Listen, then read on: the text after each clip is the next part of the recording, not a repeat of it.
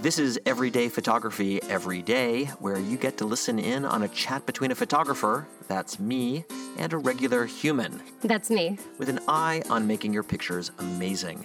No technical stuff, no talk of gear or software, just photography for the love of it. We're sponsored by neomodern.com, bringing concierge photo printing and framing to everyone with a smartphone. I'm Suzanne Fritz Hansen, enthusiastic iPhone picture taker. And I'm Michael Rubin, photographer, founder of NeoModern and Grumpy Old Man, and we're in San Francisco tonight. Welcome. Hi, Ruben. Hey, Suzanne, how are you?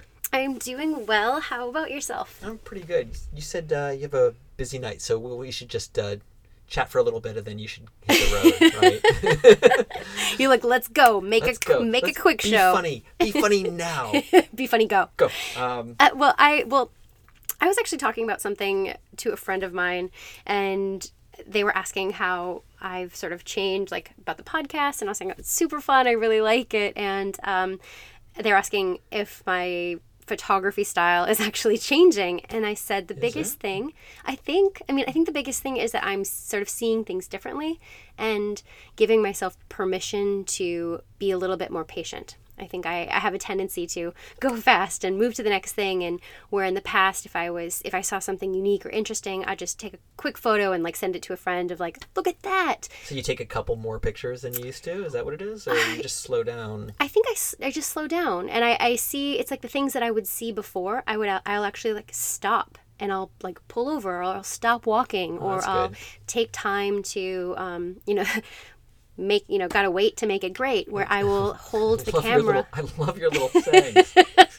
Wait to make it great. We should have t-shirts. We can have merch. Okay, wait to make it great. Get the cliche out of the way. I like that. Okay, so you're doing some of this stuff. That's good. Yeah, but it's giving myself permission to sort of see things and let the moment happen. Like, just be more present, which has been one of those, like, stop to smell the roses. It's like stop to take some freaking pictures of those roses. The roses. Actually, it makes me think as you're saying that, taking pictures of the roses. There's something about the cliche stuff I wanted to mention, and it's not really a warning. It's not the right word, but there's this. It's funny when I've been at photo conferences or whatever where I'm with other artists or judges looking at contests and stuff like that. There's a couple categories of things that beginners take pictures of that they don't want to see. Oh, really? Yeah, it was weird. What are they? Well, it depends, right? And they'll let you know. But frequently, judges and things will say, like, first of all, they'll say, like, no nudes. And it's not they're being Victorian or prudish in some way. They just it's just the most boring. They see everyone wants to try it, and they're the most cliched kind of pictures ever. And we can talk about that in a second. But there's other categories. There was like homeless people. It's just it feels easy to take a picture of someone who's like really downtrodden, and it's so gritty and whatever, and they're all over the place, and it's just it doesn't make for great photography. Similarly for just sort of old people looking really grizzly and old, it especially in black and white, it just makes it's gritty. So much texture. It is, and there's so much emotion there, but it doesn't feel real. It doesn't feel that they're often capturing the humanity. It's just this sort of superficial look of grittiness. Okay. So be careful if you're going to take pictures of that. When you enter a photo contest, does it say like no homeless people, no nudes, no old people? You know what? I've been in certain contests where the judges will say no nudes and no. What else have I seen? Like no cemeteries. Okay. It's again. There's nothing wrong with cemetery pictures, but they get a lot of cemeteries. Also, a lot of chipping paint. Wood, like these are tropes. They hold still though. I love chipping paint, and actually, honestly, one of my favorite pictures ever made is by Aaron Siskind called Jerome, Arizona. I should get a picture of it. It is sublime. It's gorgeous, and it is just chipping paint. Yeah. But I think ever since Jerome, Arizona, everyone takes pictures with chipping paint. Same, gnarly wood. let's see, so chipping paint, nude, cemeteries. Do you mean like really awesome wood, or do you mean like gnarled wood? No, I just mean... You're a big wood fan, I know. I'm a big wood fan. But, when people... joking. The problem is that these are very photogenic things. Yeah. But people don't bring a lot of themselves to it. Oh, like the feeling. There's not a lot of feeling to it. It doesn't feel personal. And so they end up just being boring, interesting looking. Mm-hmm. So that's like one classification of stuff that beginners do. And I try to check in. I mean, I say get the cliche out of the way. If you see a picture, if you see a scene and you're at a cemetery, I have pictures of cemeteries. Mm-hmm. I think one of my favorite pictures is in the Paris Père Lachaise, isn't that the cemetery there?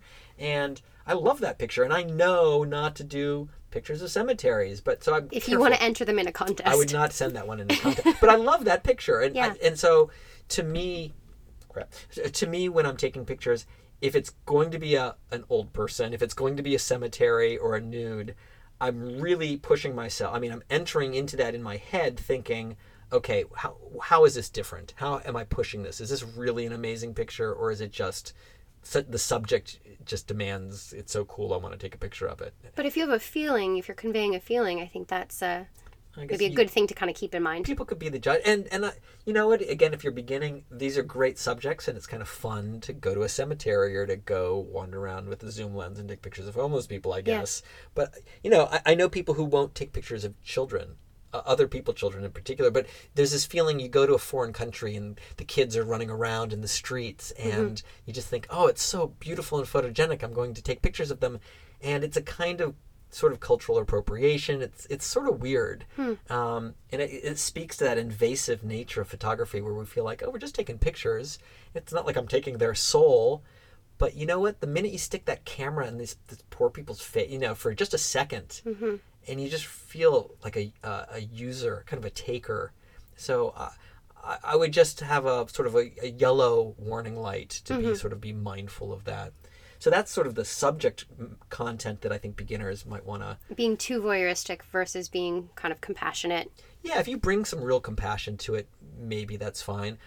So the other thing that beginners kind of do a little bit is if they're doing some post-production, like they have Lightroom or even using their phones, they tend to over-crank everything. And in particular, saturation. I understand because the camera actually isn't great at capturing what you see with your eye. And somehow you looked out at that sunset, it was beautiful, and now you look at your picture and it just feels sort of flat. And so you crank the saturation up and it feels like that's making it more the way you saw it. We've talked about the truth. That was the reality. Just because the camera crushed it doesn't mean that it didn't look like that. But the net result is that beginners and amateurs in general, and in this case I do mean sort of amateurish amateurs, are cranking those saturation values to a point that it feels saccharine. It just feels kind of yucky, So sometimes take it down. Sometimes it's fun to try undersaturating pictures and just seeing how that looks. Yeah, if you're going to, soft color. Yeah, just sometimes it's a little less shouting. Look at this! It's so beautiful! Oh my God! And you crank that up. How did they used to make color photos? Didn't they color on the negatives or something with colored pencil? Depends how far back you go. Okay. I mean, when the Kodak color processings were invented. No, they weren't coloring on there, obviously. But I think early on, there's lots of hand coloring stuff that was done. Yeah. There's different techniques. I mean, if we want to get into it, there's all kinds of ways people using different technologies make photographs. And hand coloring was very common around the turn of the century. I have a set of photographs from Japan, and it was a big thing. It was in like postcards. If you went to Japan in the early 1900s, there were artists there who would take pictures and hand color them, and were famous for these sort of hand colored old photos. Yeah. They weren't old there, right? But they were. But now they're old. Now they're old. The other thing that people will do, especially now with the iPhones, is they crank the bokeh. And now bokeh is a word. It's a made-up word. I hate the word. Okay. And I don't stand alone on this. I've run into other photographers who find this I don't even like saying the word bokeh. And you're from Florida, so Boca Raton That's not what it is. It's scarred. It's a it's sort of an Americanization of a Japanese word. Okay. And what it is the fuzziness in depth of field. When your f-stop is small and there's a short depth of field, everything behind that focal plane is out of focus. Mm-hmm. And if you crank your f-stop, if you have a camera that you can crank the f-stop up to f64 or some high number, you see a ton of depth, right? Okay. So that look, that fuzziness of things that are in the distance, sometime around the 90s, maybe 2000s, like it's a modern thing. Like when I was a kid, the word didn't exist. Right. I don't know this word. It's a goofy word, bokeh, but B-O-K-E-H-A-H. I don't want to spell it because I don't want anyone using it. So don't Google it. Don't Google it. But bokeh is another. Now that you can do it on your phone, you have depth sensors on the camera, so it can calculate depth, and then you can apply a fuzziness to the non-subject layer. Okay.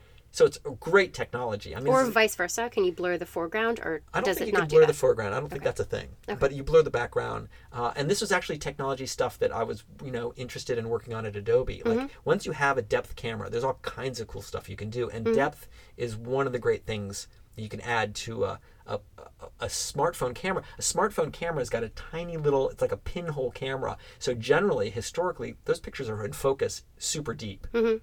And so you couldn't get that photographic look. You couldn't really play with that, which was critical for being a photographer. When you want to simplify your subjects, when you want to do all that stuff, you're going to blow. You're going to fuzz it up. But beginners crank the bokeh. They crank up that fuzziness. So bokeh is the setting, or bokeh is the result? It's the result. I don't even know if there's a word for the set. Like, people just get in their thing and they change the depth of field on their iPhone pictures. And you create these sort of surreal, almost grotesque subject in focus and everything around them out of focus. Got it. Like unnaturally so. Is it kind of also, I mean, like portrait mode, how it sort of just can totally darken? Yeah, it's stuff like that. It's sort of, it's the same technology. Okay. But darkening it is one thing and blurring it is another thing. So I think I would leave beginners with this idea that you don't have to crank it. It's like a depth of field is a great thing. Saturation is a great thing. Playing with it in post-production is all of those things I totally embrace. As long as you're not taking a picture of, the cemetery and, a nude in the cemetery. But oh, so cliche. But take it down a notch and you'll look less amateurish. Yeah. I think your pictures will look better. All the time, we see this at Neo-Modern. Some people come in with pictures and they've just cranked the saturation up, and we'll talk with them about it if they really want that it's a look. Yeah. But it's a sort of a hyper real look. It's like too much HDR. When you crank the HDR, it also has a very weird look to it. And we're not trying to make truth, and it's kind of a neat effect, but people overdo it. So are you able to like tone it down when they take it to you at Neo-Modern? Can you like fix that? If they come in with original files, if they've already sort of flattened it, if they've already like crushed saved that, over. we can't undo something that's been sort of built into it like that. Got it. But when people come in with pictures that are more the original files, we can do a lot with them. Cool. So anyway, think about those things. Get out of the cemetery, and I can't even begin to read that. I will just say to everyone, thank you for listening. Our show is recorded and produced in San Francisco. Please go to neomodern.com/podcast to see additional information, show notes, and photos. And if you have a question or if you'd like us to talk about something on the air, you can leave that message there too. And thanks to jazz great Mitchell Foreman for our incredible theme music. We appreciate your attention and hope we've given you some things to work on and maybe think about and tell.